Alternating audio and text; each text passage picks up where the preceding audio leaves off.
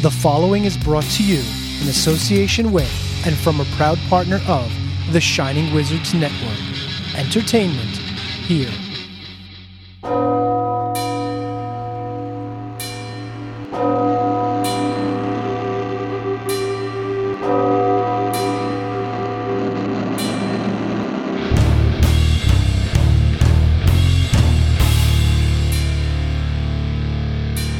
Welcome to Radioactive Metal.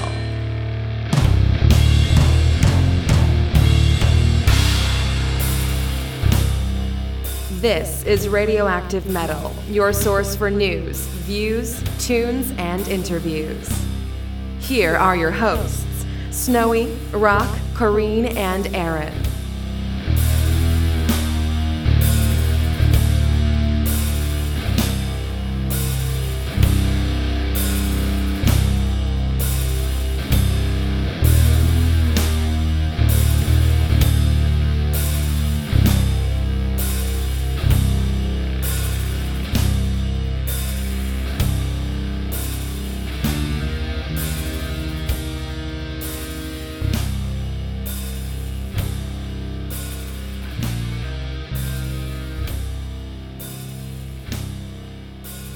What's up, everyone? Welcome to a Guilty Pleasure episode of Radioactive Metal.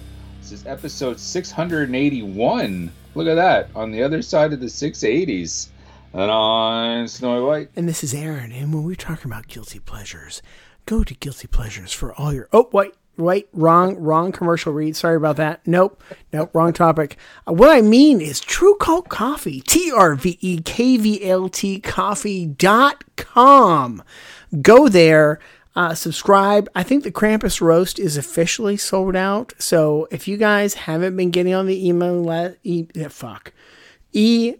list, like I've said to, listen, there's only so much I can do. I'm just one man. Really, just go sign up, get great coffee, get coffee made for metalheads by metalheads. It tastes great. It's a fantastic product. You're supporting a small business. And by the time you hear this, it's already too late because as we're recording it is Black Friday here in the States, at least. And there's a big sale going on the True Cult Coffee site. And if you have been getting on the email list and following the socials like I've told you to, you're good to go. If not, well, sucks to be you. You're going to be sad with shitty coffee for Christmas. Oh, no. You don't want shitty coffee for Christmas. I know, but there's only so much we can do, Snowy. We have been telling the fine folks about the wonderful people at True Cult Coffee and all the fantastic things they do, because they also had the embodiment printing press, and they're just fun. It's just, more and more, everybody is so serious about everything that it's just so refreshing when you see some of the things that, True Cult Coffee puts out. I mean, for starters, hotter than a church in Norway. You have to be able to laugh about that. Like, no one is condoning church burning, but it's fucking funny. It really is. But True Cult Coffee, TRVEKVLT coffee.com. Go possess yourself a cup today. What's happening, Snowman? Well, with myself, I have a cup of True Cult coffee here mixed with a little bit of Bailey's. Good for you. Friday night. Irish coffee. Pip, pip, cheerio. Yeah. Top of the morning to you. Yeah. Because it's Friday night, it's cold, it's slippery, I'm sore, I'm tired, I'm hungry, and all that. Is it slippery when wet? Actually, yeah. Yeah, so I'm ready to rock and roll, and thank you so much, True Cult, for all they do. And I'm glad that you mentioned hotter than a church in Norway, because, and this isn't planned, this is just kind of one of those happy accidents that you and I have. I'm glad you mentioned that because of the band that we're going to be playing in tonight's mandatory metal segment. But before we get to that, you also mentioned that it's Black Friday today as we speak. You had a good Thanksgiving? You had a good football day? It's funny. Like, I've never been the football guy. And since my father-in-law passed away, we don't watch football at all now on Thursdays. Long story short, I have never attended a school that's ever had a football team that wins. The Steelers are a fantastic football team, despite what anybody will tell you. But I am definitely more of a Pirates fan, and they lose all the time. So, yeah, I've just never been a football guy. Fair enough. I just say that because I know, like, Thanksgiving is... Oh, it's a huge football day. It's a huge football day. And, of course, we have the CFL, the Canadian Football League, up here. And so it's really not... If you're an NFL fan, that's fine. The CFL doesn't do anything for our Thanksgiving or anything like that. What I did see, though, and I think henceforth we're going to, on this show... Okay. We're going to stop calling it Black Friday. We're going to christen it something else. Earlier today, just as I'm kind of perusing through the Facebooks, this really cool meme kind of came up, and you know that old meme of Batman slapping Robin. Oh, and then yeah. They kind of like, and everyone's got a different version of it. Yes. Well, I found one with Robin saying Black Friday, okay, and Batman with Henry Rollins' face slapping him saying, yes. No, Black Flag. Now we're talking.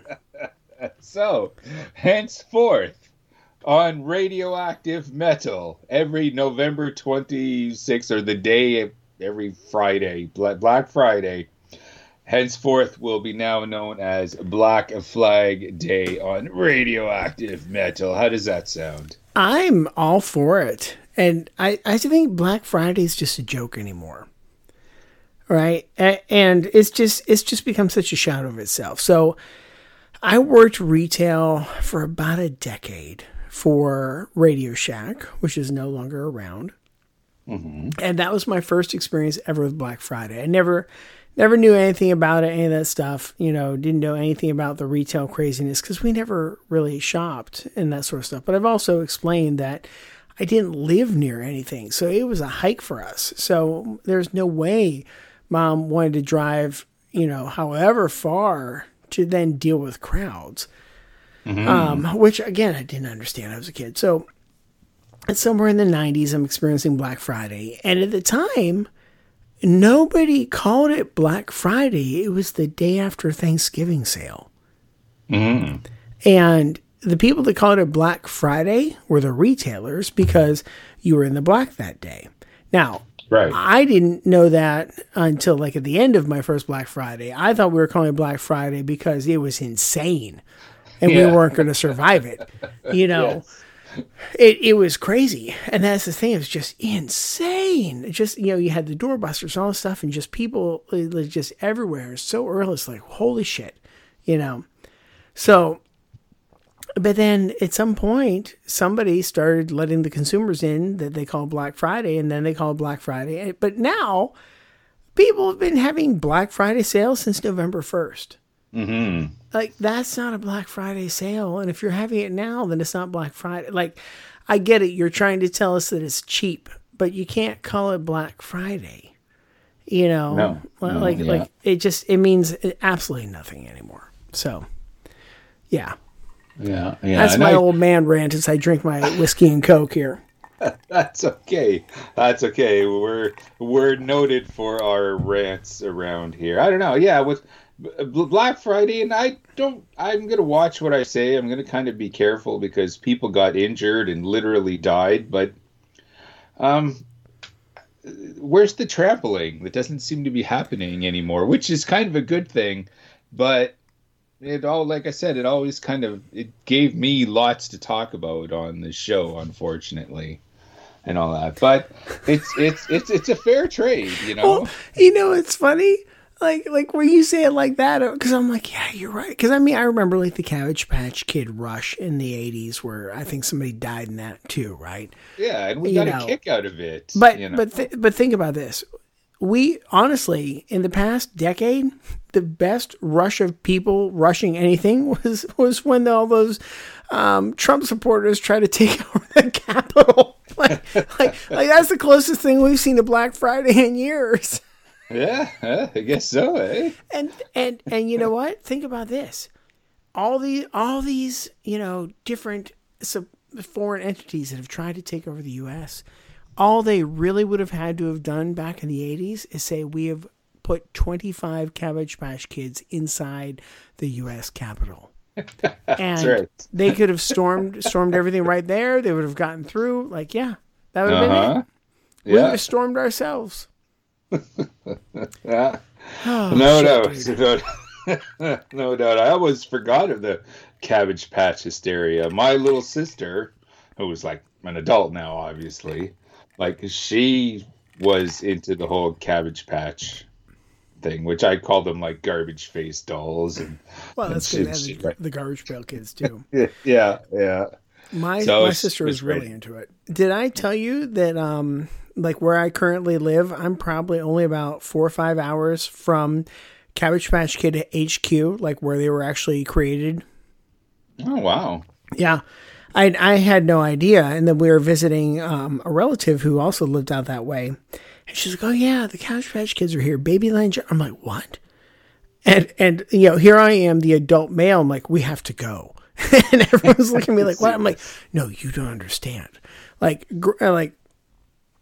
wasn't my thing, but like growing up in the 80s, you couldn't escape it. My sister loved it. Mm-hmm. I had to like video chat with her. I'm like, check this out. Look over here. Look, they're pulling a kid out of the Cabbage Patch right now. Like, it was a great time, dude. Well, they were such a cultural phenomenon. Oh yeah. Back then. And like, yeah, even if it's not your bag, here we are more than 30 years later, we're talking about it. Just out of the blue. So yeah. So what we'll do is we'll kind of get everything back on track with our mandatory metal segment, courtesy of True Cavault Coffee. And like I said, I'm glad you mentioned Hotter Than a Church in Norway, because I tapped a song from the new record from Church Burn. Did I say that? Yeah, I knew you were going to love it. Yes, their new record, None Shall Live, Hymns of Misery. Okay, and with that, there is only one track that we could go with for tonight's mandatory metal segment. This is Church Burn with Before the Inferno.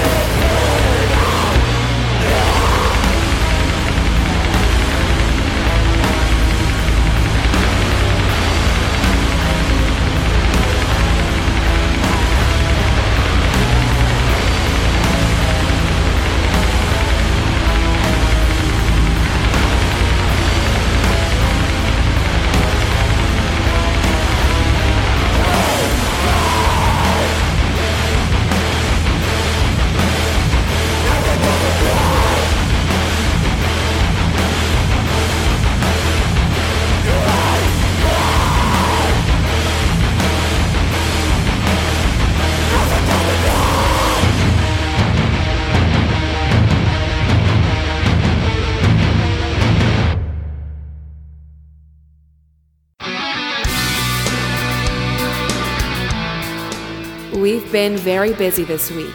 Here's our metal fix. Okay, dude, what's going on? That's a great question. Let me consult my notes. Let's see if there's anything I'm doing. Okay, I think last week I already told you about the Misfits flannel, right? Mm-hmm. So, I've been sending you shit all week. And, this is off air for the fans. But, so, did you see what I sent you about the Dragula Munsters flannel?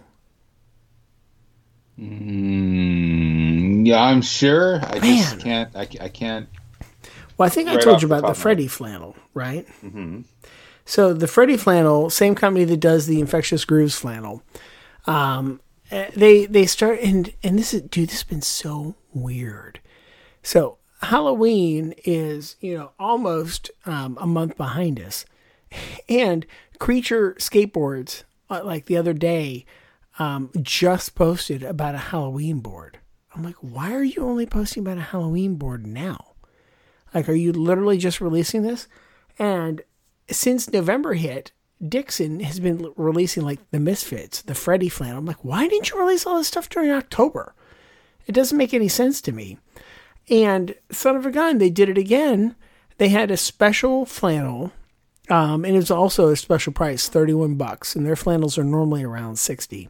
So $31 for the Munsters Dragula flannel. And when I get mine, I'll send it to you guys, or put a picture up, because I had to get one of those. But I sent you the link because they still had them in stock. I'm like, oh, you dig these. Because again, they're rugged. You could actually wear it to work and they'd feel cool, cooler than you normal do at least. People be like, hey, that's a nice flannel. I'm like, yeah, fucker, you don't even understand. But yeah, so that's going on. So how we always have these conversations where, especially around the Valentine's Day episode, where you always happen to mention, like, if a woman beats you up, it's foreplay. Right. So, right. I've been watching these Christmas movies, on Netflix and things. Okay. And for anyone, like, I don't care. I'm a sucker for Christmas movies. I love good Christmas movies. I think I talked about Love Hard last week, maybe. If not, I'll remind me and I can talk about that one, because I absolutely love it. But I'm watching this one today, and I think it was called like Christmas with a Prince, and it's hard to keep them straight, because literally, if you type in Christmas and Prince in Netflix, there's like 1,000 movies, Mm-hmm. But this one, the prince's bodyguard, like the guy, this other guy who works at the hospital, sits down with the prince's bodyguard or head of security, who's a woman. And, he's talking to her. He's like, so boyfriend, girlfriend, family. And she's like, well, you're moving pretty fast. And he's like, you just flipped me on my back. In America, that's second base. And I started laughing because I thought of you immediately when they said that. I'm like, oh, he thinks like Snowy. That's pretty damn funny. Oh. Yeah. Yeah. So it's been such a weird week. I've been listening to a ton of Christmas music today because I've been putting up our decorations. And it's been, Apple Music has had these awesome, like, punk rock Christmas playlists, hard and heavy Christmas playlists. And so I've just been listening to, like, punk and metal Christmas tunes. Right on. Yeah, it's been a great time. And then last but not least, and this is my shortest metal fix ever, have we talked about Godzilla Foods? No. All right, so GodzillaFoods.com. It started because I saw a hot sauce, and my son will not even try a hot sauce, but he is willing to try the Godzilla hot sauce because it's Godzilla. But they just released a Godzilla hot cocoa. And there's 3 different flavors. The one with Mechagodzilla is like the head-spinning hot cocoa, something like that. So yeah, there is Godzilla hot cocoa out there. And I looked at that and I'm like, you know what? You and I need to come up with like the metalhead gift list. Because, you know, I've been talking about like the Dixon Flannels on here, the Infectious Grooves, the Misfits now, the Munsters. I'm like, we really should put together the metalhead shopping list for the metalhead on your list. That's a great idea. And then, you know, we titled the episode, "Send This to Your Normie Friend." You know. That sounds like a great idea. Yes. A Christmas care package. Exactly. Courtesy of Radioactive Metal. Sounds good. But yeah, so that's literally all that's going on. It's been a short week here for work. But I almost forgot today was Friday. Like, that's why I had to text you and be like, dude, are we recording today? Like, I had no idea. I actually like that. Like when you wake up totally forgetting that it's Friday and you get halfway to work thinking it's Thursday or Wednesday, it's kind of got that in your head.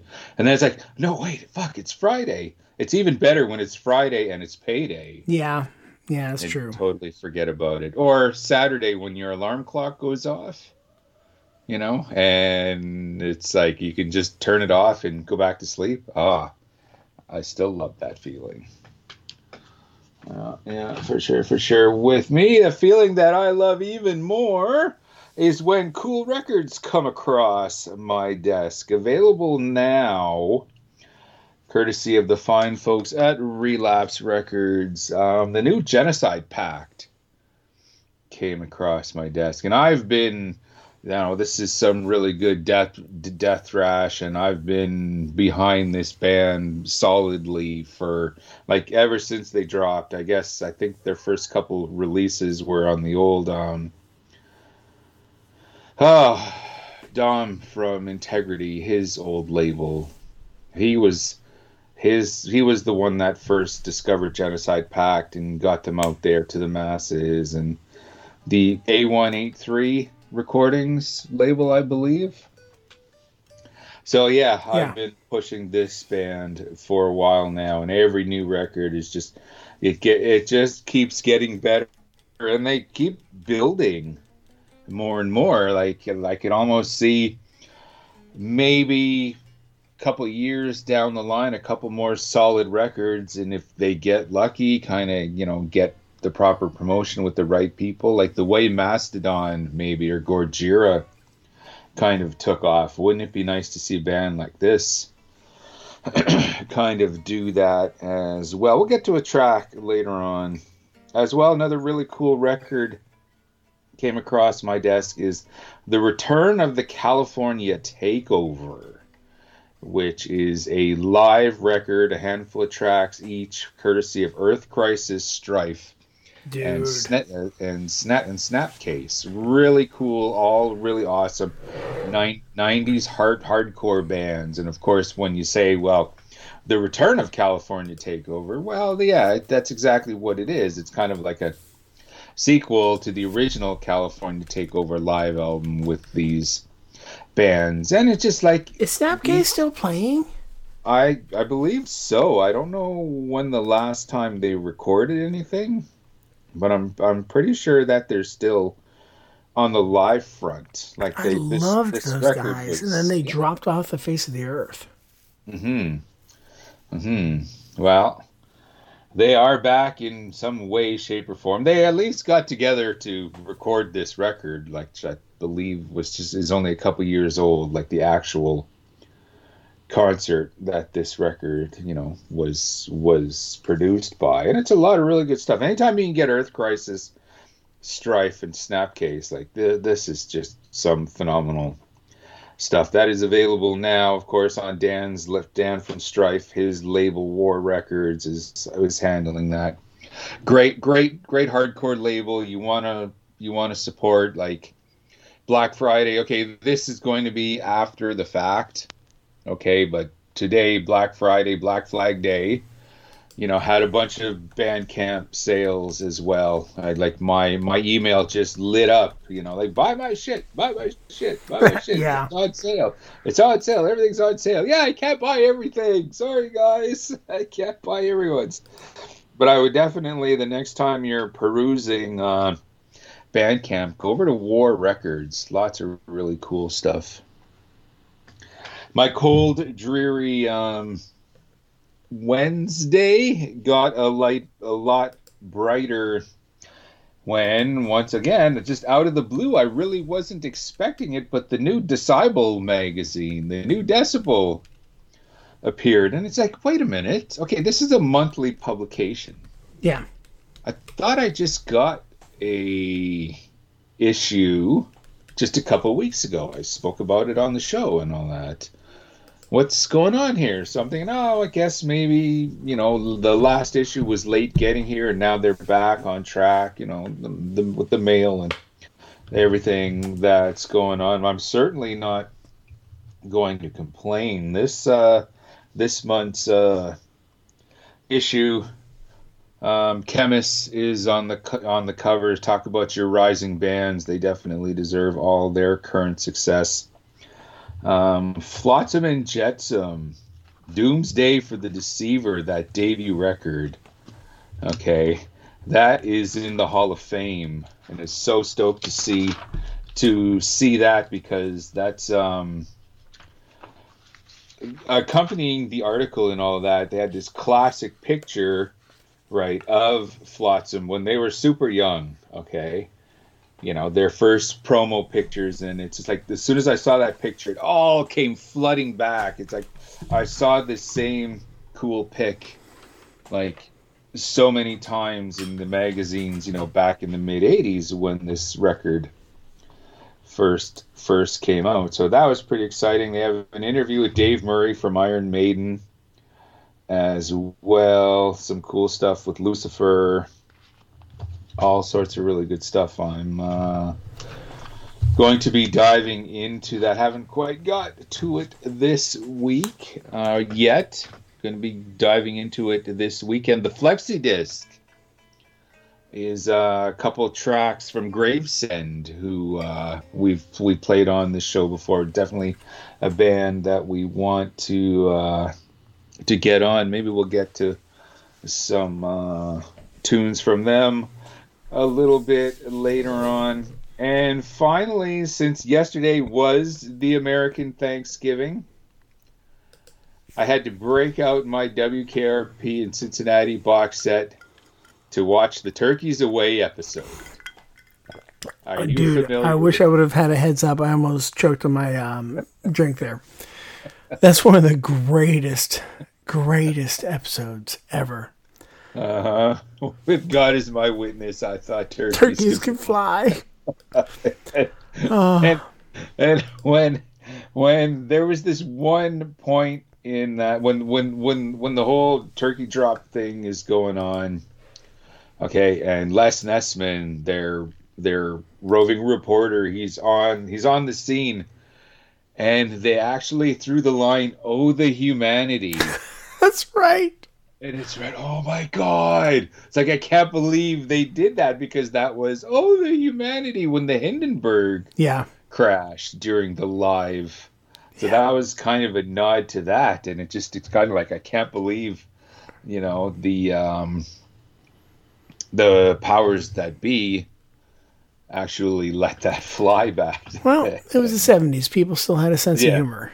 Well, yeah, that's true enough. With that, I watched that episode, but then it's like, you know what, I'm just going to let a couple more episodes go through. And do you remember the Scum of the Earth episode? No. Okay, that was when the station had booked their very first concert under the roll format. Yes. And they hired the punk rock band Scum of the Earth. Yes. from England and all that. And just shenanigans get involved and all that.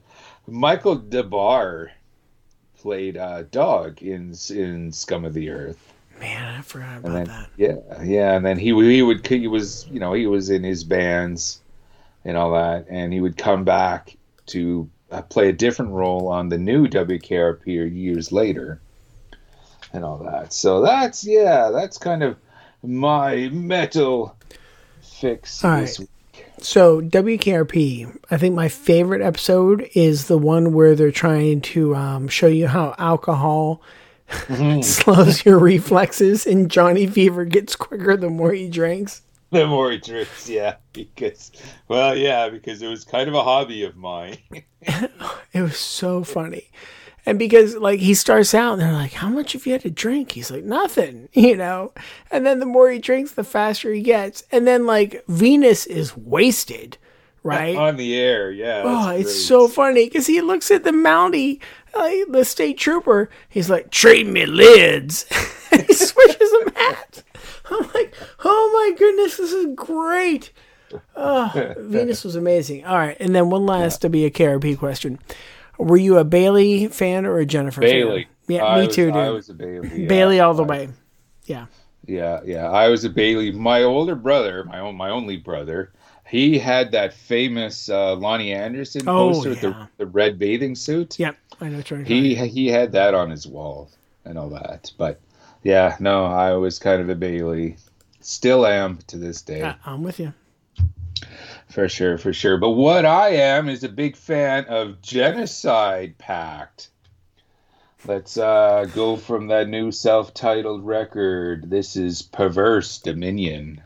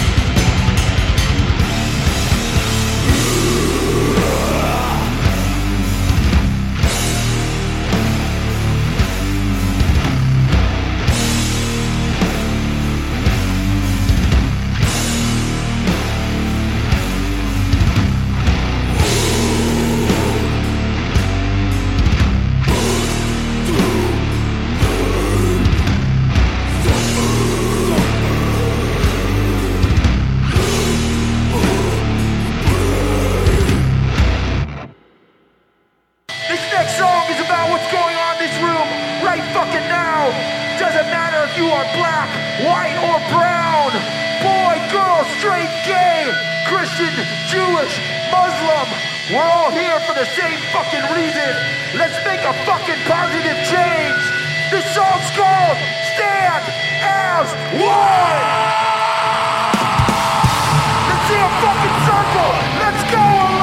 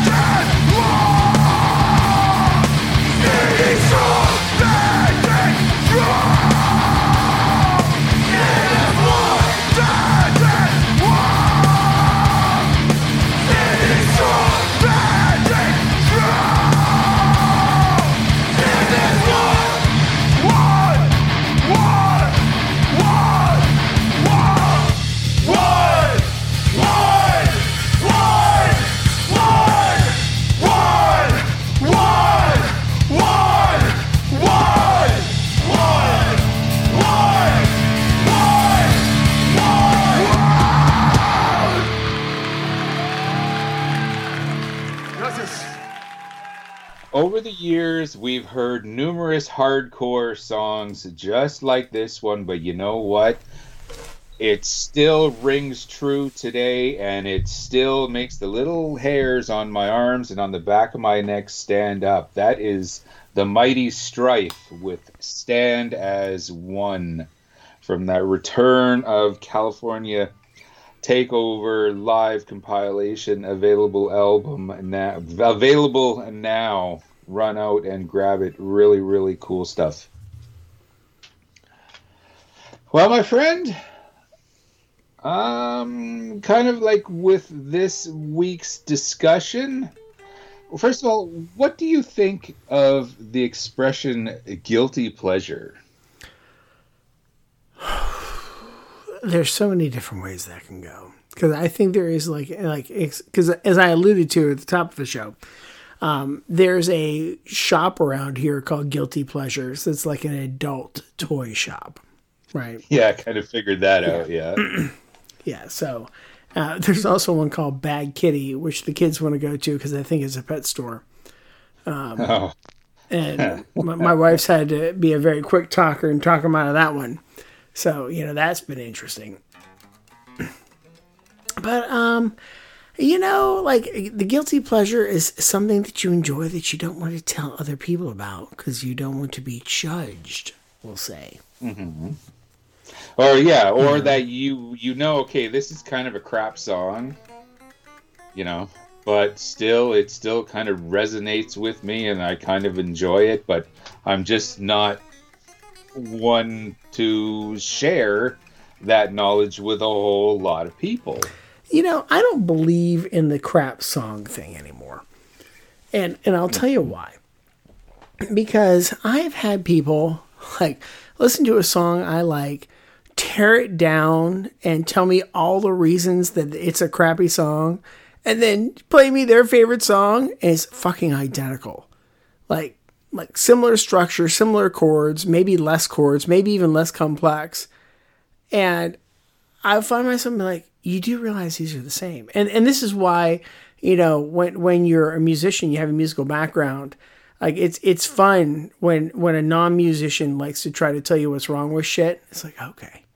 And it's even funnier when there's another musician who tells you what's wrong with it. Oh, well, this is this and this is that. And then they tell you, I'm like, dude, all those things you just told me are the same about this song. It's the same thing. No, this is different. I'm like, dude, you are full of shit. Give me a guitar. Let me show you. Right. Yeah, I don't really... I haven't used the guilty pleasure expression in a while, and I don't really subscribe to that idea very much anymore. It's just there's just some really cool songs out there that I just don't talk about, either when I'm out and about with my homies or on this show. I mean, you're more open about everything else other than metal and hardcore. Yes, I'm out of the closet. But you're still closeted. Yeah. Okay, but we're both still pretty open-minded and kind of enjoy a wide variety of music, and as well, there's just some songs, okay, that I quote unquote never grew out of. Okay, when before I discovered metal and punk and all that goodness and all that, I enjoyed like a wide variety of things like pop, rock, even a little bit of country and all that. Some classic rock, but when I discovered metal, and I both discovered heavy music and started to mature at the same time. Okay, so when people say, you'll grow out of it, or oh, I grew out of metal. No.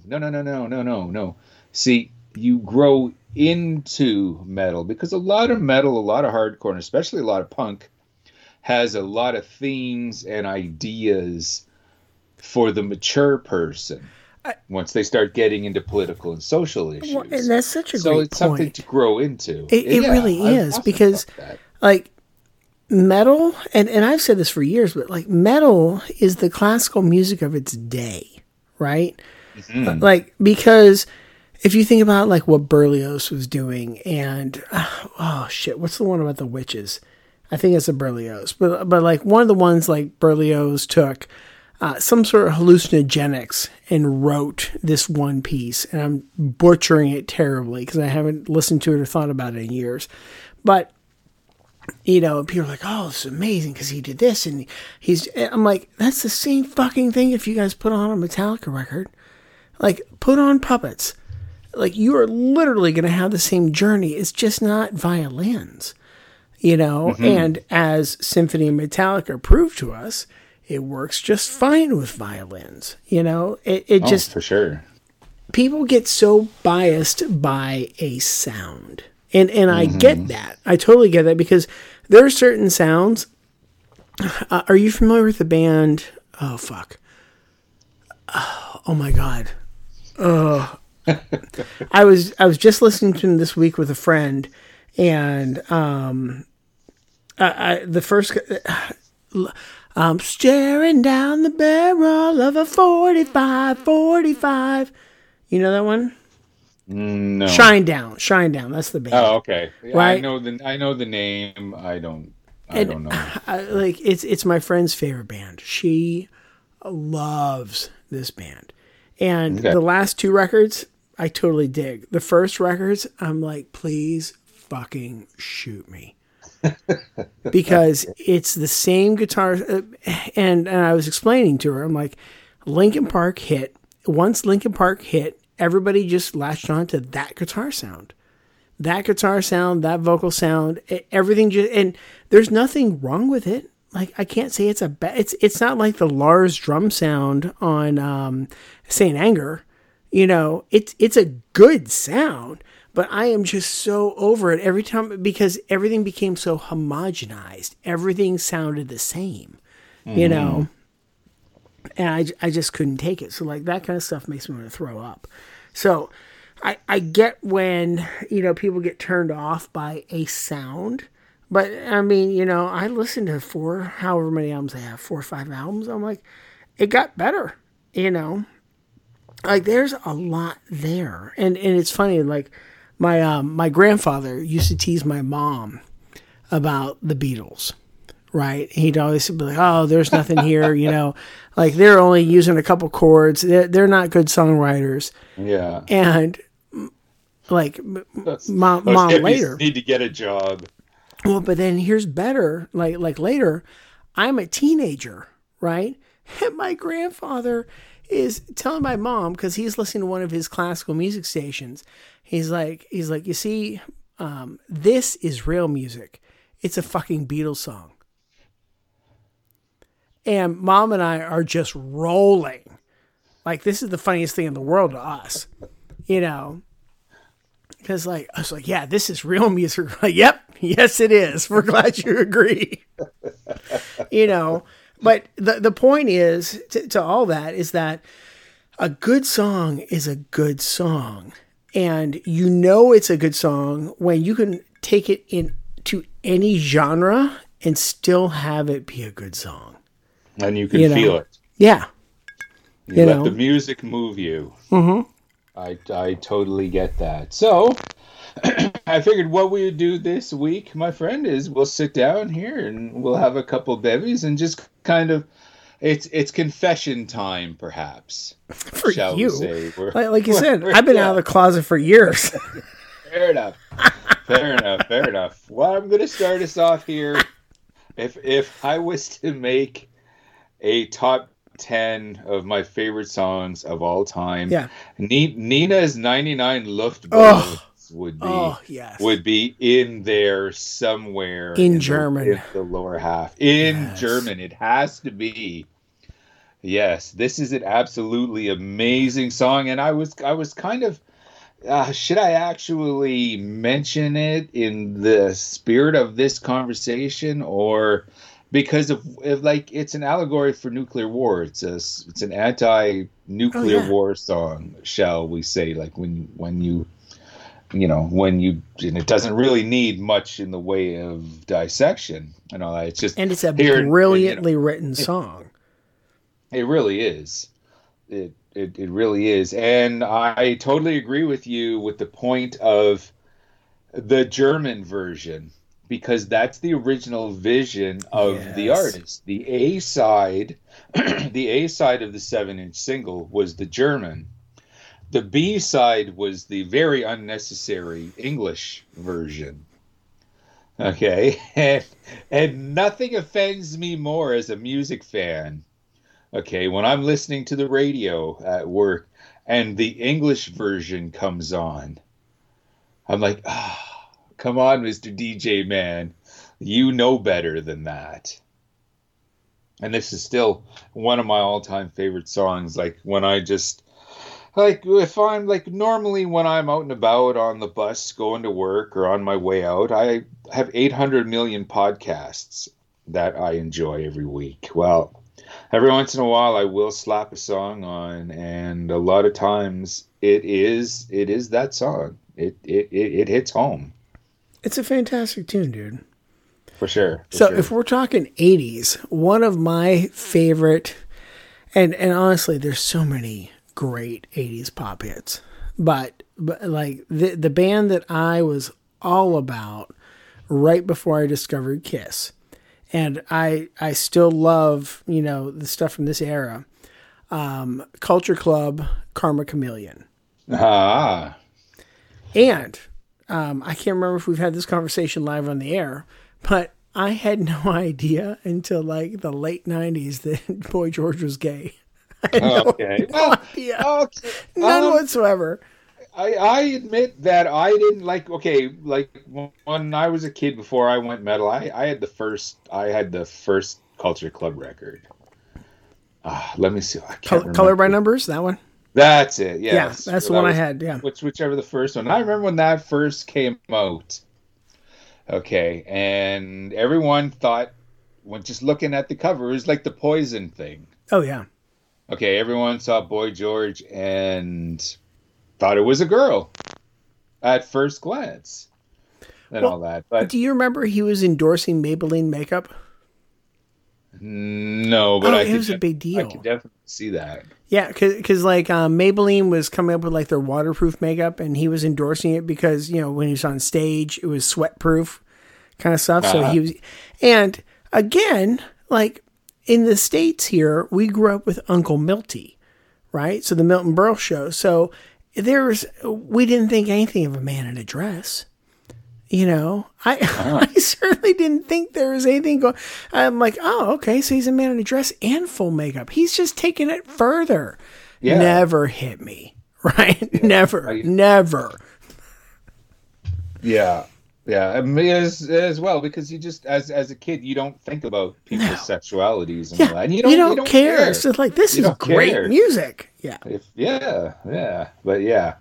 No, had the first one, but that was one of the bands that I kind of grew out of. I remember the first time I heard Brownsville Station, Smoking in the Boys' Room. Oh, good song. Okay, and it was on one of those, like, did you had K-Tel records in the U.S. Oh yeah, right? Yes, mm-hmm. Yes. I remember when the family. We went on vacation down into the Dakotas. I bought a Hit Express, K-Tel compilation. We bought it on 8-track. And then when I came home, I found a Hit Express on vinyl, and the track listing was totally different. So it's Crazy. Like, I guess there's the Canadian version and the American version. Well, anyways, I first heard that the classic Smoking in the Boys' Room on one of those K-Tel records, Music Magic or whatever bullshit, you know, they always came up with something generic like that. And that song always stuck with me as a kid and all that. To this day, it's just a song that I never outgrew. I recently found a really cool Rock and Roll High School soundtrack last year on vinyl. Yeah. I had to snap it up. And that song is on the soundtrack. And just, oh my God. When that song came on, it just came all flooding back.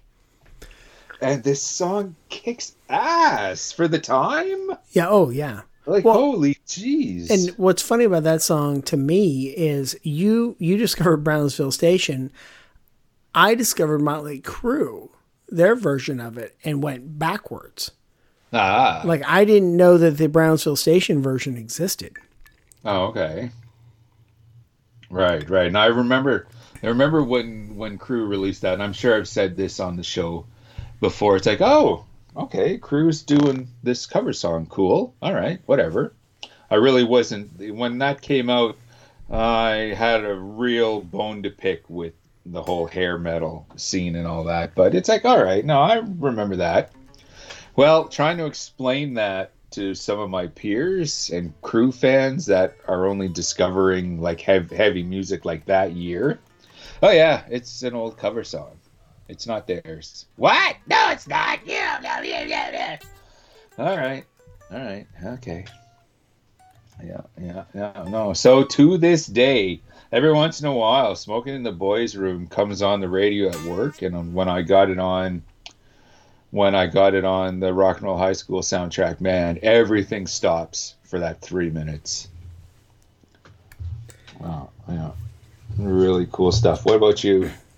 So, something more modern that people might not expect from me is there is and I don't know if it's this, just we call this an artist. I think she's a solo artist, but it's I think you pronounce it Tove Lo, Tove space Lo, and the song is called Habits. And I first discovered the song in that show I told you about that I love, The Order. Right. And I'm like, oh, these are some interesting lyrics. And I went and listened to it. It's just a big, modern, like electro pop song, you know. And I love it. It's got crazy lyrics. And the chorus is, I gotta stay high all the time to get you off my mind. Whoa. And I'm like, that's just cool, you know, like, because I mean, I think my guilty pleasure is, for as straight edge as I've been. I mean, I'm sitting here drinking, alcohol right now, but I mean, I've been very, very clean for the majority of my life, especially considering I've been into rock and roll for the majority of my life. Mm-hmm. And, which reminds me, we'll come to this one in a second, but I don't smoke weed. I don't do that stuff. I dabbled in my youth, that sort of thing. But if I do anything now, I have a beer or I drink my whiskey. Right. But I love a good song about drugs. I do. I don't even know why, but that song, Stay High, love it. Marilyn Manson's I Don't Like the Drugs Like Me. I think that's the greatest song in the world. Right on. But I'm not going to do hard drugs ever. No. No. Not my thing, but I just love a great song about drugs like that. So, speaking of staying high, I was reading a news story this week. Apparently, O Cannabis, a Canadian, pot distributor, is partnering with Uber Eats to bring weed deliveries. So that sounds Canadian. Yes. You can get your weed and your munchies in the same fucking delivery, dude. Yeah. How great is that? I've got it. Hats off to the Canadians for that one. That's pretty amazing. And how come you never told me you guys have a pot distributor out there called O Cannabis? How fucking cool is that? Because it's just not my thing. I've only been into one cannabis store. Just a friend of a friend was going in, and I just, okay, I'll join you. I'll be a come with guy, and I'm kind of looking around while she's buying her supply and all that. I don't know any of this shit that I'm looking at, and the young ladies are trying to upsell me on a bunch of stuff, and I'm like, no, this isn't really for me and all that. So, but no, yeah, so that's definitely new on me. Oh, Cannabis. Nice. Oh, Cannabis. Yeah, I love that. I'm like, what a great name. That's just fantastic.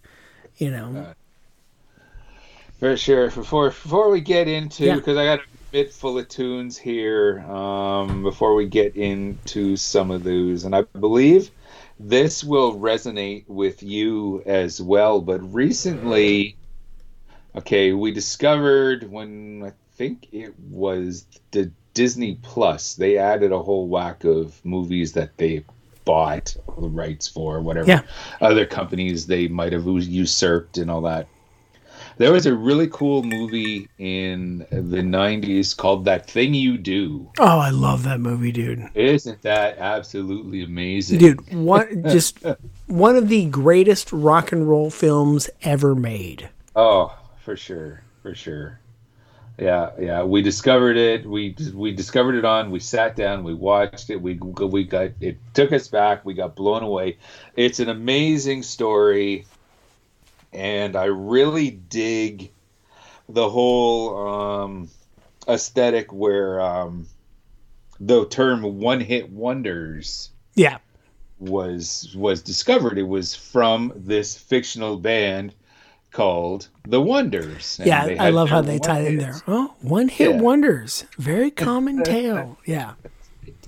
That's right. And of course, that one hit they had was the song That Thing You Do. And it's never really my thing as a kid, because there were times in the 80s, where they would re-release older songs and they would catch fire again. Oh yeah.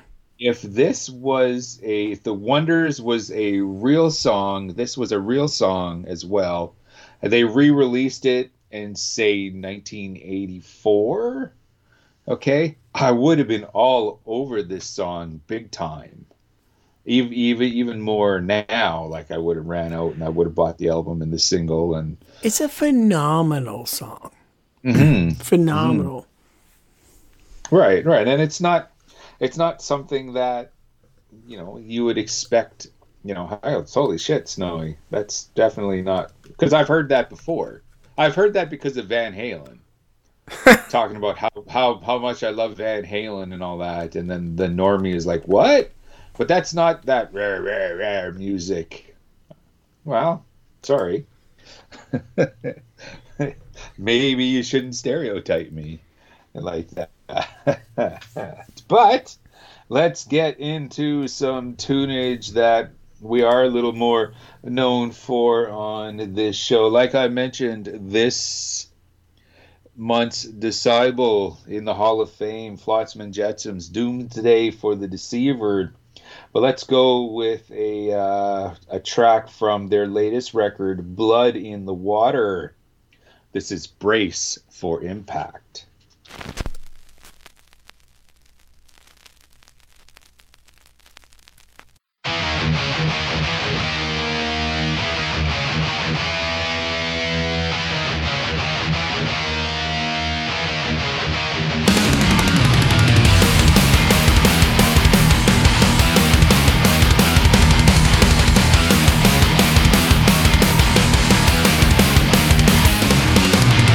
You can see it coming right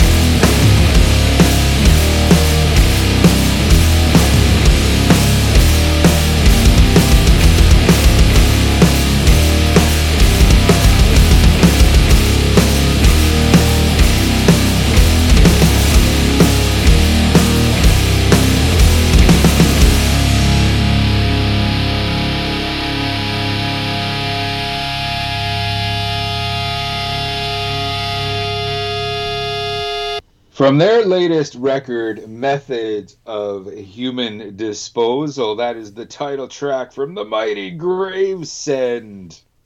Once again, they're featured in this month's Decibel in the Flexi Disc. Great stuff, great stuff. You're going to want to check that out.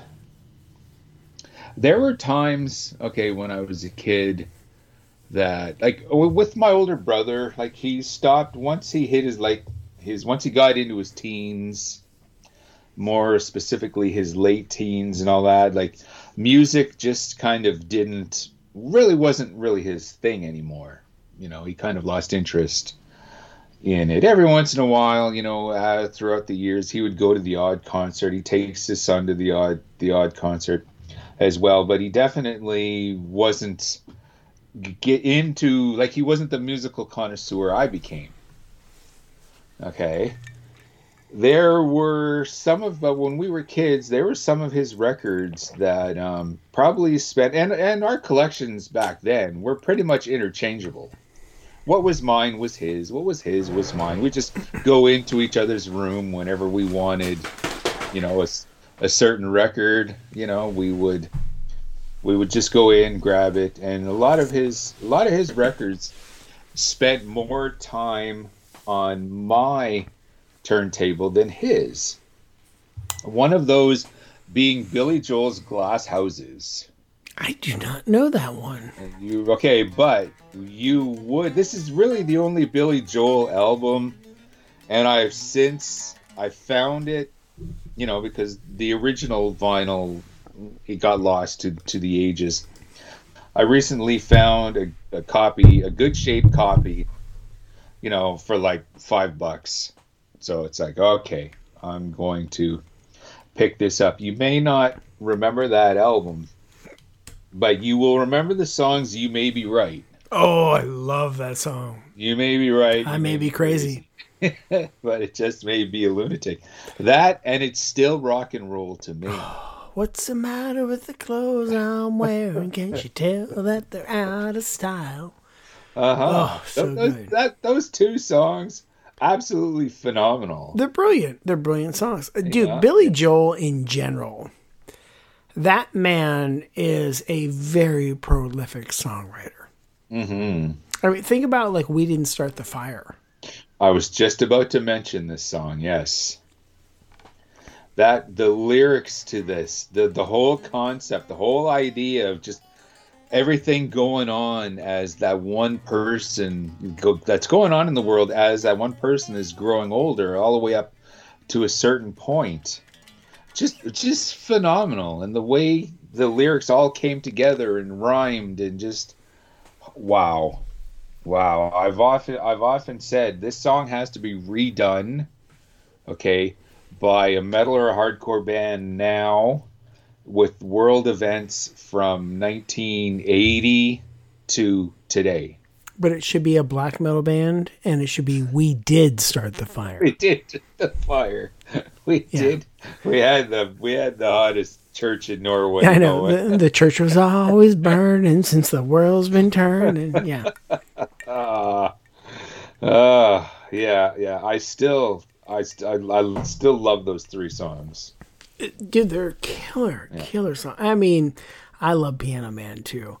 Like he's really got a lot of songs, and it's funny because I used to tease one of my buddies about him a lot. You know, because at the time I was in a metal band, we were playing heavy stuff, and he'd be like, "Oh, let's check out the new Billy Joel." I'm like, for the love of God, dude, come on, you know. But Billy Joel really is fantastic. You know, like not like these are individual songs. Yeah, like he's made a lot of stuff that I just no, I can't get behind. But yeah, every once in a while, you know, he definitely pulled one out of the hat. It's the same thing with Elton John. I couldn't get behind everything that Elton John ever did. To this day, Tiny Dancer. Oh yes. Okay, is got to be in my top 20.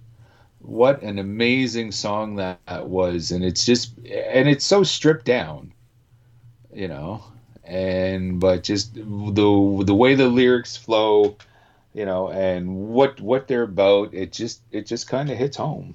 It's an otherwise fantastic. It just, the whole thing just flows. Right, and it's not just that one song. There's a few other Elton John songs, and there's just some stuff that, no thanks. But every once in a while, that one, really hits home. What about you? Well, modern tune, Carly Rae Jepsen's "Call Me Maybe." Oh, okay. I love that song. It's got a great hook. It's catchy. It's just one of those things where I love the whole thing, and it's funny because it takes me longer to find these songs than everybody else, because I will typically find some of these pop songs after, like, oh, that's so yesterday. I'm like, it's a good song, dude. And I'm thankful that I don't hear this stuff when everybody else hears it, because then I don't get sick of it. But just, it's a good song. And I want to come back to something you said about your brother.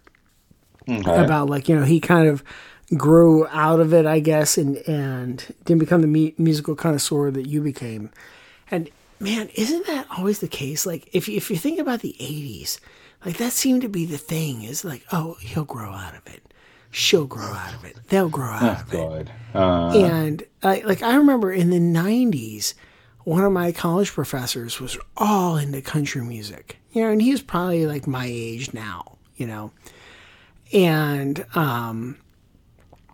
and he's like, well, when you're my age, you'll stop listening to that stuff, and you'll understand, you'll appreciate it. And he was half right. I can actually tolerate country music now. I couldn't in the 90s. Like, I would lose my mind unless it was Hank Williams. Like, either one of them, Hank Jr. or Hank Sr. Either one. I could always handle those guys, and of course we can handle Hank the Third. Obviously, otherwise, most of the modern country just made me want to fucking claw my eyes out. And now I can handle a lot of it. Like a country song that I started to love in the 90s is Toby Keith, "How Do You Like Me Now?" Fantastic song. And it's basically and I probably like it because it's basically a rock and roll song. Because he's basically talking about some girl that he had a crush on in high school. She didn't want anything to do with him, and he's talking about different pranks he pulled, and now she's hearing his songs played on the radio. He's like, well, how do you like me now? It was a very rock and roll song, and it's just good music, good guitar solos. I really dig it. But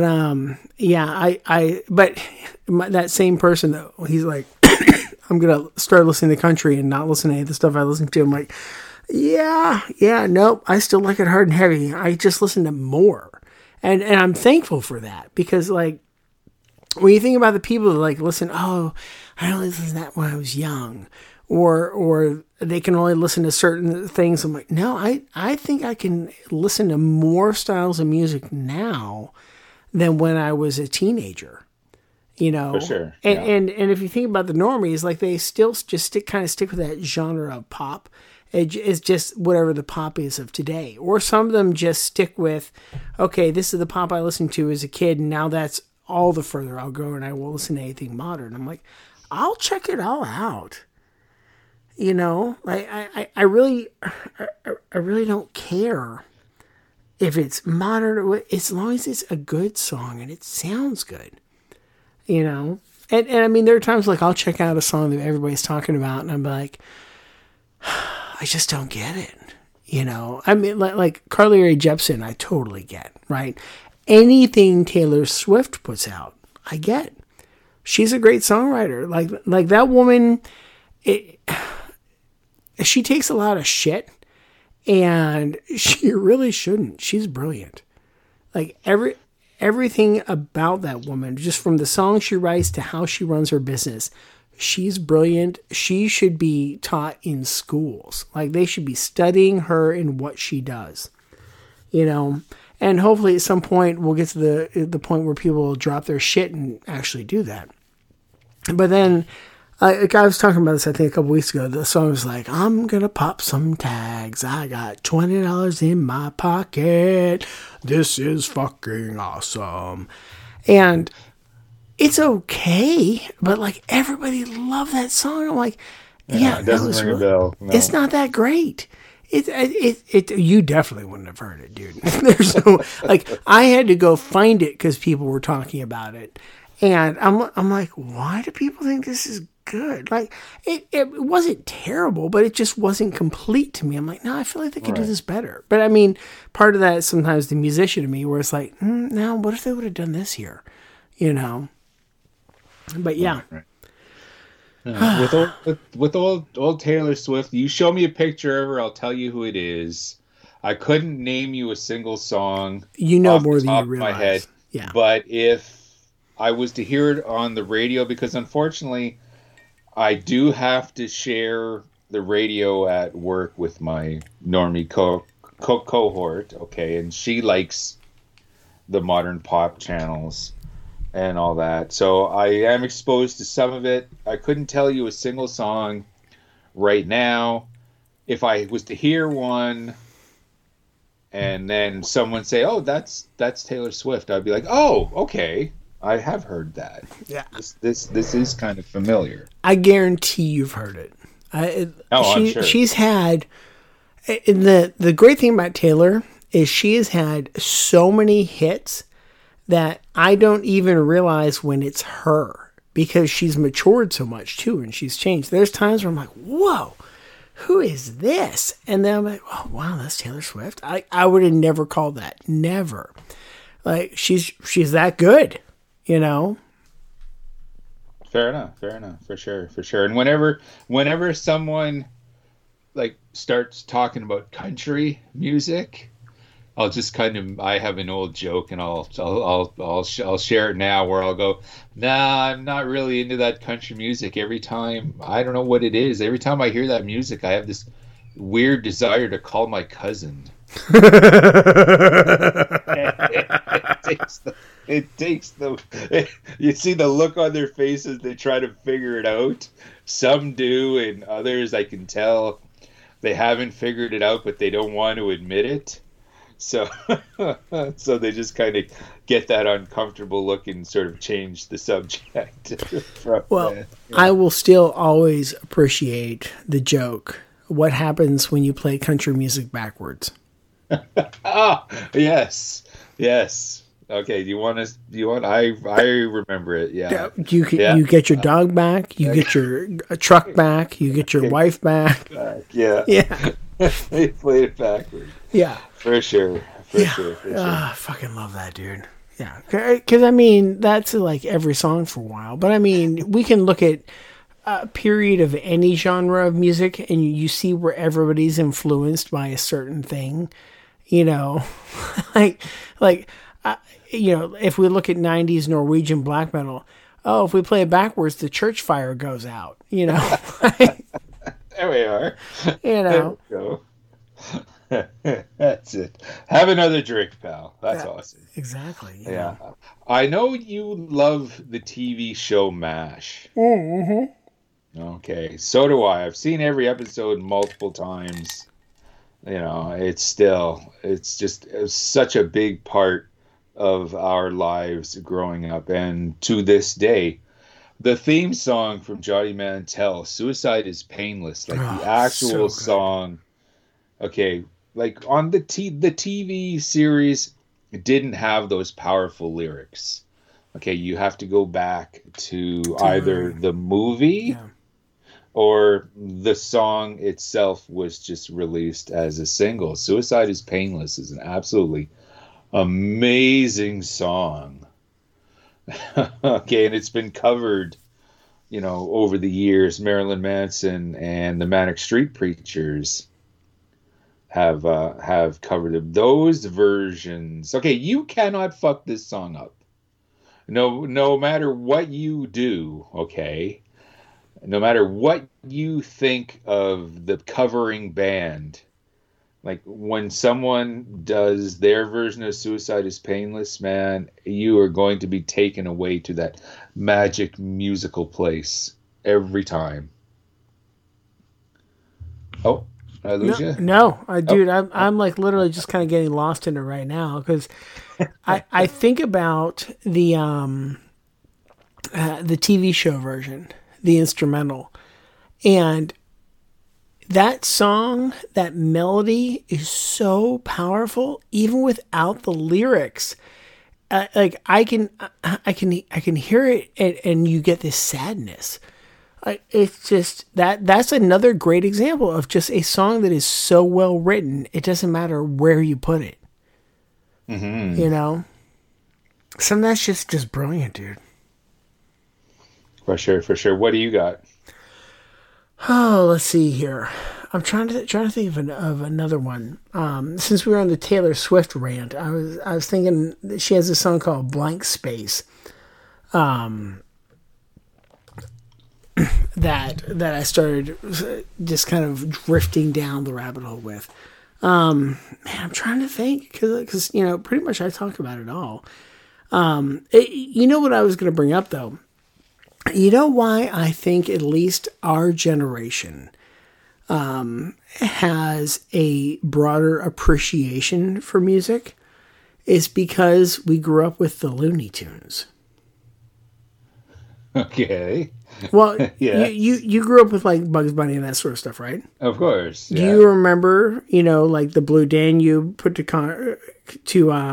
cartoons?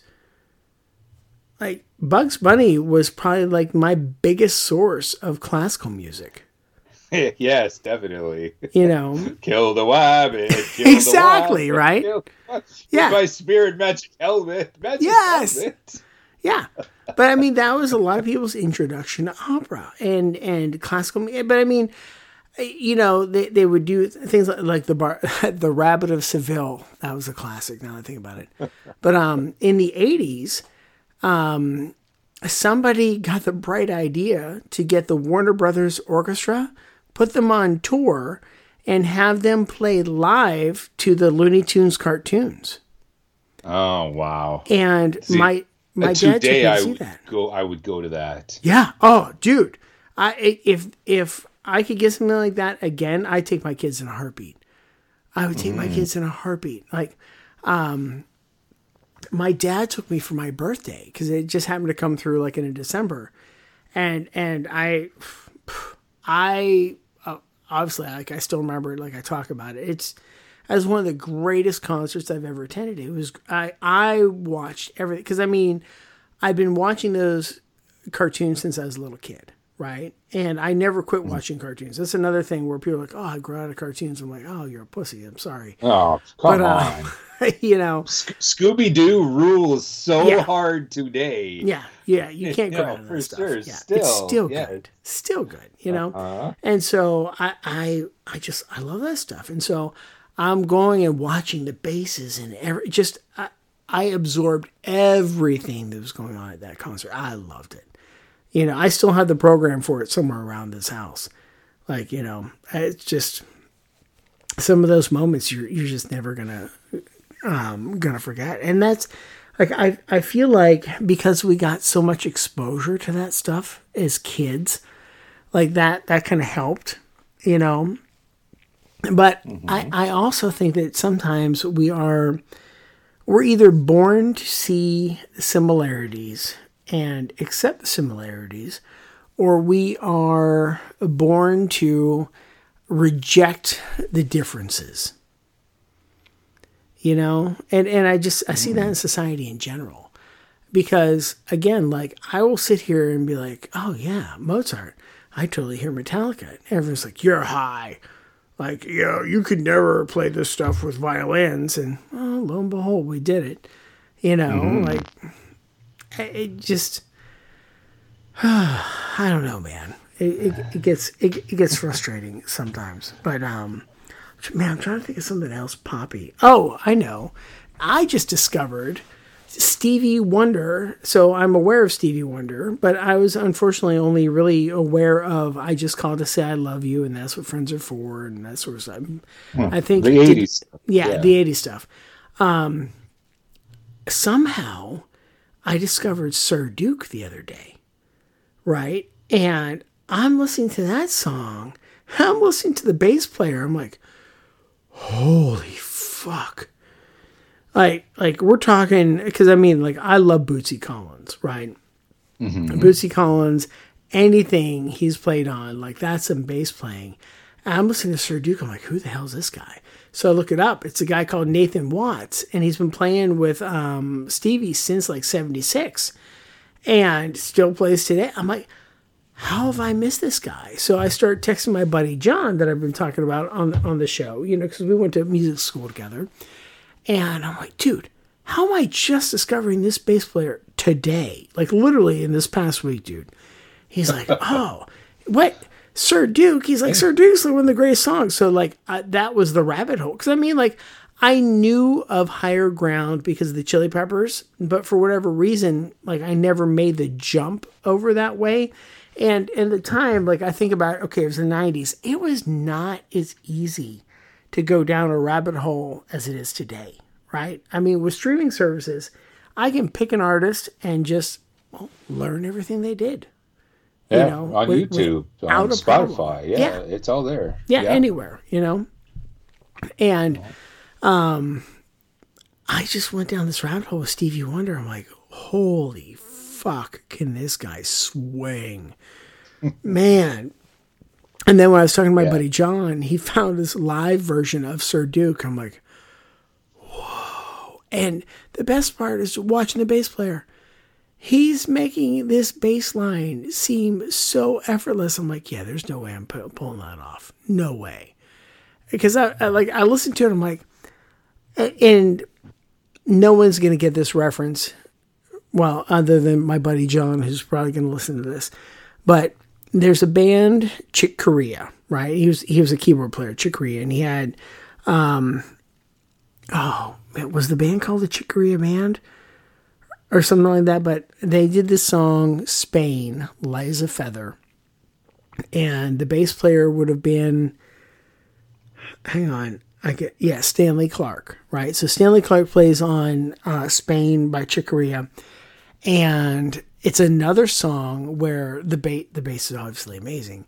But like the keyboard lines, the bass lines, they all follow each other. And that's what happens in Sir Duke, where the bass line follows the horn lines. You typically don't get a bass player following the horn lines because the horn lines are cooking. You know, I mean, like the trumpet was the brass version of a guitar, right? So you don't typically follow that kind of stuff. You know, you don't typically double your guitar lines and stuff. And I'm listening to this just like, whoa, how did I never hear this before? And again, like I just mentioned Chick Corea, like I love this kind of stuff. Like I love all sorts of stuff. Like, I'm a big fan of jazz, and I'm very thankful for my high school band teacher because of that.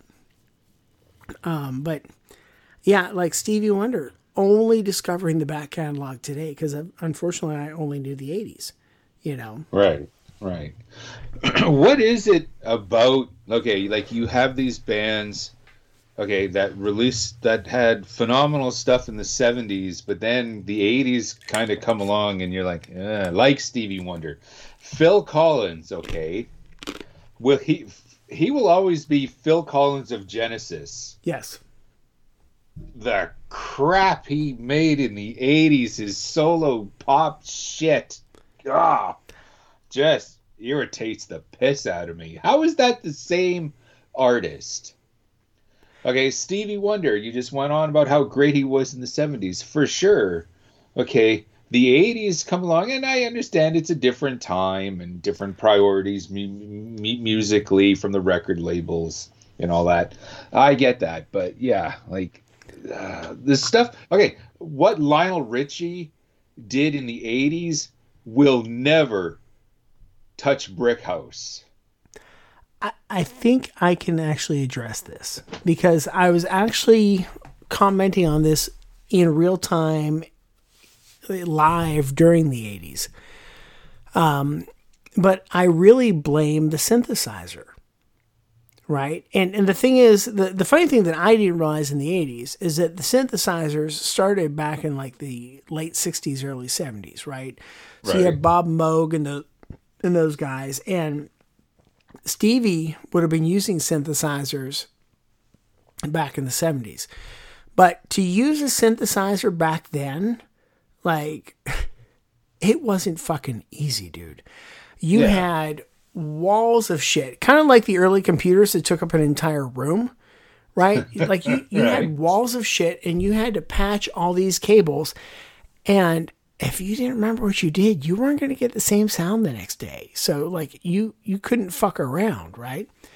But so in the 80s, they figured out how to make it recallable at the touch of a button. And it all became homogenized and wishy-washy sounding, and you had all these patches. It was very, very easy to use, but because it was so easy to use, we didn't have that same experimentation going on. You know, when something's hard, right? You really have to want to do it. No, definitely. You know, when something's hard, and especially when it's like brand new territory, you'll get people that'll be like, okay, like we're going to figure this out. And like it weeds people out, right? Like, so you don't get a lot of bad stuff because it's so hard. So people who have a short attention span or are lazy aren't going to do it. But then all these other synths come in. It's like, ugh. And that wasn't to say everybody, but that kind of became the pop thing, because a lot of pop music, especially in the 80s at least, became just, you know, presets, carbon copies. Oh, we know this sound worked for this artist, so we'll use this sound again for you. And now you'll have a big hit, right? Because the record label wants something that's easily copyable. But then you'll get somebody else who will take that same thing and be like, no, we're going to do something totally different with this. Like, was it Flock of Seagulls? No, maybe not. If you're talking synths, it was a Flock of Seagulls. Yes. Okay, then because I think it might have been whoever was in Flock of Seagulls, or there's somebody else that like took a synth but took it to another level. But here's a great example. Roland comes out with the drum machine because everybody's doing synths in the 80s, right? So you have things like the TR-808 and the 909s, and it's a flop. Nobody likes the sound. Everybody hates it. They go back to organic drums. These things hit the pawn shops. They become super cheap. Guess who picks them up? Rap, right? Ah, right, yes. So the rappers pick these up. They're super cheap. And that becomes the sound of hip hop. And now everybody wants these, and the price skyrockets, right? Same thing happened with grunge. Leo Fender comes out with the Jazzmaster and the Mustang, the Jazzmaster. Nobody wants these guitars. Everybody wants a Strat. So they all hit the pawn shops. They're super cheap. Well, the guys in Nirvana and so many of the other alt-rock bands in the 90s can't afford any of the instruments they want. So they go to the pawn shops. They buy these instruments that they don't want, that nobody else wants, because they can get them cheap. And then they become, you know, big superstars making these great hit songs on these instruments. And now all of a sudden these instruments are astronomically priced, you know? Because the demand was there again. Yeah. It's so funny because something comes out, people don't get it, and so it gets ignored, but then somebody picks it up. Here's another great example. Korn. Ibanez came out with a 7-string at the end of the 80s, right? Like 89, 90 with Steve Vai's Passion and Warfare. Do you remember that album? The cover. I don't think I ever actually played it, yes. So this is like a big part of music history here. So Steve Vai is coming out with this brand new guitar that nobody's ever seen. Was it guitar player? It was I think it was guitar player. It would have been guitar for the practicing musician, which I think by that point had just changed their name to guitar. started releasing a poster series to help promote this guitar, where you get a piece of the picture and then you put it all together, and it's this huge picture of this 7-string guitar, and that was the Ibanez Universe. And the main color, and I don't know if you remember when Korn came out, Korn were playing not black guitars, they're playing these multicolored neon swirl guitars, right? So Steve Vai comes out with this 7-string, and we think about the 7-string, you're like, oh, okay, how's this work? From a technical guitar player perspective, it was brilliant because it allowed you to play in a lower register in a very similar fashion, keeping all your patterns, and it really expanded the range. But it wasn't adopted. So these things are bought, people are trying them out, they're like, sucks. They hit the pawn shops, right? And I mean, so by 94, when Korn comes out, nobody gives a shit about these 7-strings. And so here's Korn playing the intergalactic puke model of an Ibanez 7-string, and all of a sudden these guitars skyrocket in value again because they saw it and said, whoa, what if we did this? And it changed the face of music, Like, sure. Love or hate Korn, you cannot deny the impact they had on the music at the time. And to me, it's fascinating to see how those sorts of things go. And I really think that's why you had so many artists in the 80s that, kind of bringing our point back, just didn't have the success they had in the 70s. Because in the 70s, they were fighting for it, right? There was all this new technology. People didn't know how to use it. They were trying to figure it out, and they're all coming up with new sounds. But by the 80s, it got too easy. And then like I said, some of that shit got sold to the pawn shops, and then we get hip hop, So it's very interesting to watch how technology shapes music, Right on. You're always ready to give us a lesson in instrumentation and music and all that. Dude, right, I'm such a nerd for it. Well, and think about, for bringing it back to metal, what's the most iconic pedal in heavy metal? Well, in Swedish death metal. Okay, that's the HM2. HM2, close enough. The Boss HM2. Dude, I bought my first one in 86. I still have it. I love it. But it was a pedal by 92, was discontinued, and nobody cared about. Nobody wanted them. I remember having another one I sold. I could barely get $20 for it. Huh. And there's a point, like the market's leveling out now, but there's a point where you couldn't get one for under $100 for sure, and sometimes $200 and $300 if it was made in Japan. But it was because nobody cared. It got cheap. These guys picked it up, says, what if we turn all this up? They did something new with it. They tried something new. That became the sound, and now everybody's chasing that sound, Fair enough. I'm glad you mentioned Korn. Yeah. Okay. Have you ever heard their version of Cameo's Word Up? Oh, yeah. So tell me, what's the word up? Yeah. Good track. That is I don't care for the original because I believe the original came out in the late 80s. That was what I call after my time. Like there's before, like there is my time, I should say.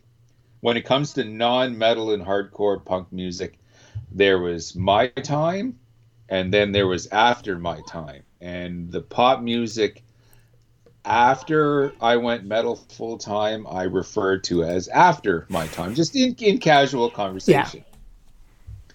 I think Cameo's Word Up kind of like was after my time, but I heard Korn's rendition of this song, went back, listened to the original. It's like, okay, if there was ever a time, okay, that the cover song just blows the original away, it's definitely this.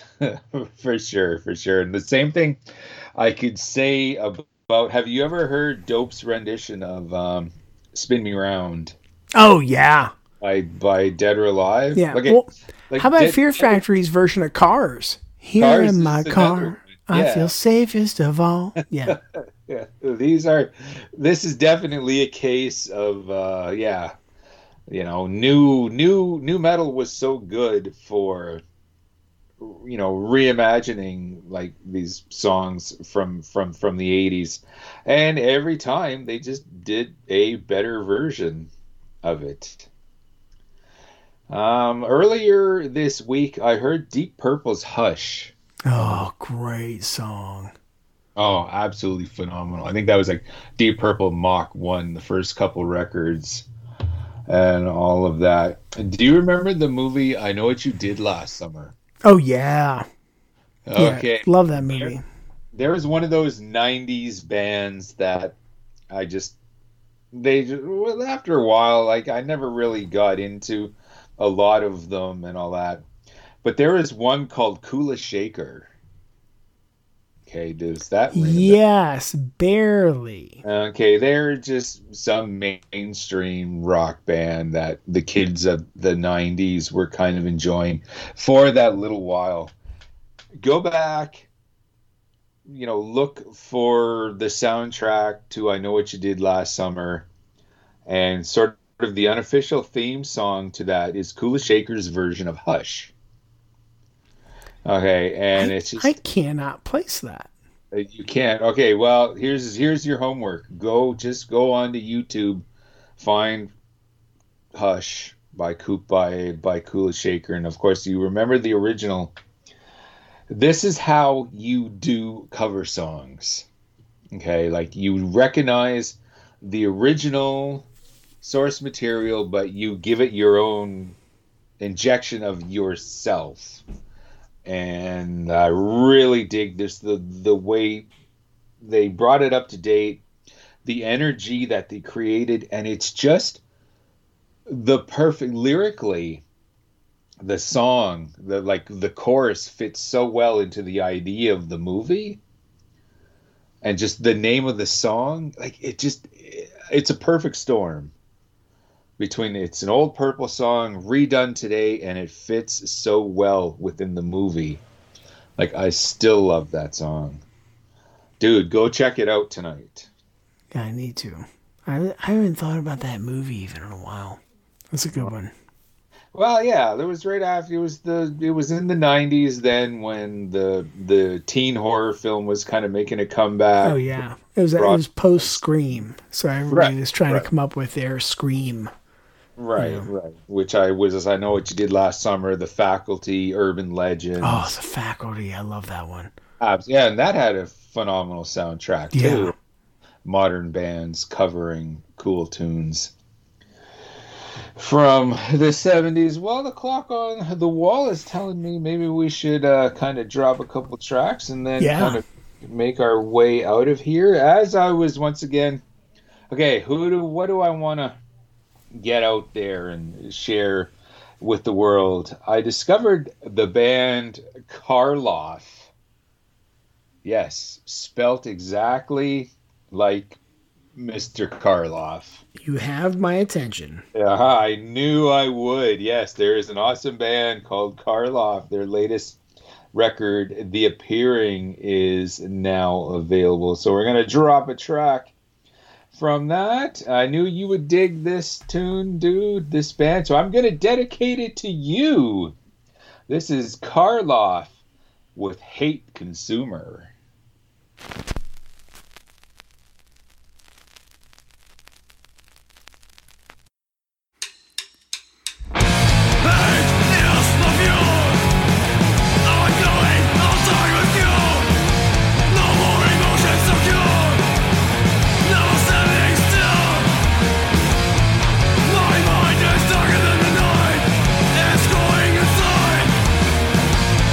Don't mess with me.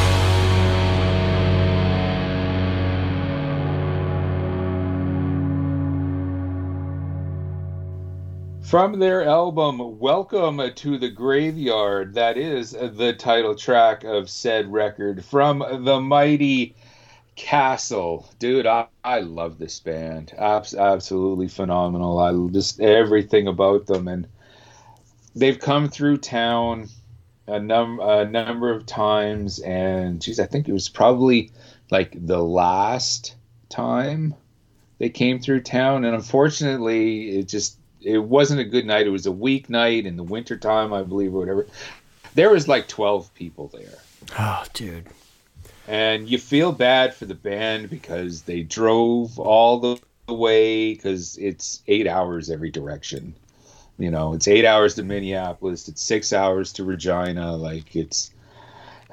you feel bad when they come through the secondary market and no one shows up. But as a fan of this band, and we hung out with them afterwards, and I did the interview with them and all that. As a fan, you're like, it's a private concert. Yeah. You know, so you kind of have to look at it sort of like that. Well, my friend, once again, I think we had a really interesting conversation about stuff that, you know, maybe the heavier side of music fans, you know, they don't necessarily like to talk about that very much, but I think every one of our listeners right now, they all have maybe that guilty pleasure, for the lack of a better term, or that's you know song what, they just never outgrew. I do hate saying that a guilty pleasure, though, because I maintain that if you are a fan of heavy music, chances are you have a wider palette than most. For sure. I will agree with that. You know, like you may make fun of the odd pop song, but mostly because those fuckers are making fun of everything you listen to all the time. You know, and so that might be the guilty pleasure. Like, you secretly enjoy it, but you make fun of it to piss off your coworker. I get that. But I really believe that, you know, as metalheads, I think we have a much more diverse palette, and we are much more open to different sonic combinations than the average listener. You know, we're willing to take more oral risks, we'll say, you know. I think so, yep. For sure. Well, the clock on the wall is kind of telling us it's time to bring this crazy train into the station. How can people get a hold of us? Oh, you caught me in a yawn. Sorry. Radioactivemetal.org. Head out there. That's where we keep all the episodes. That's where you can get the RSS feed, put it into your aggregator, blah, blah, blah. Or go to iTunes. Go to Google Play. Go anywhere on the internet you can find a podcast.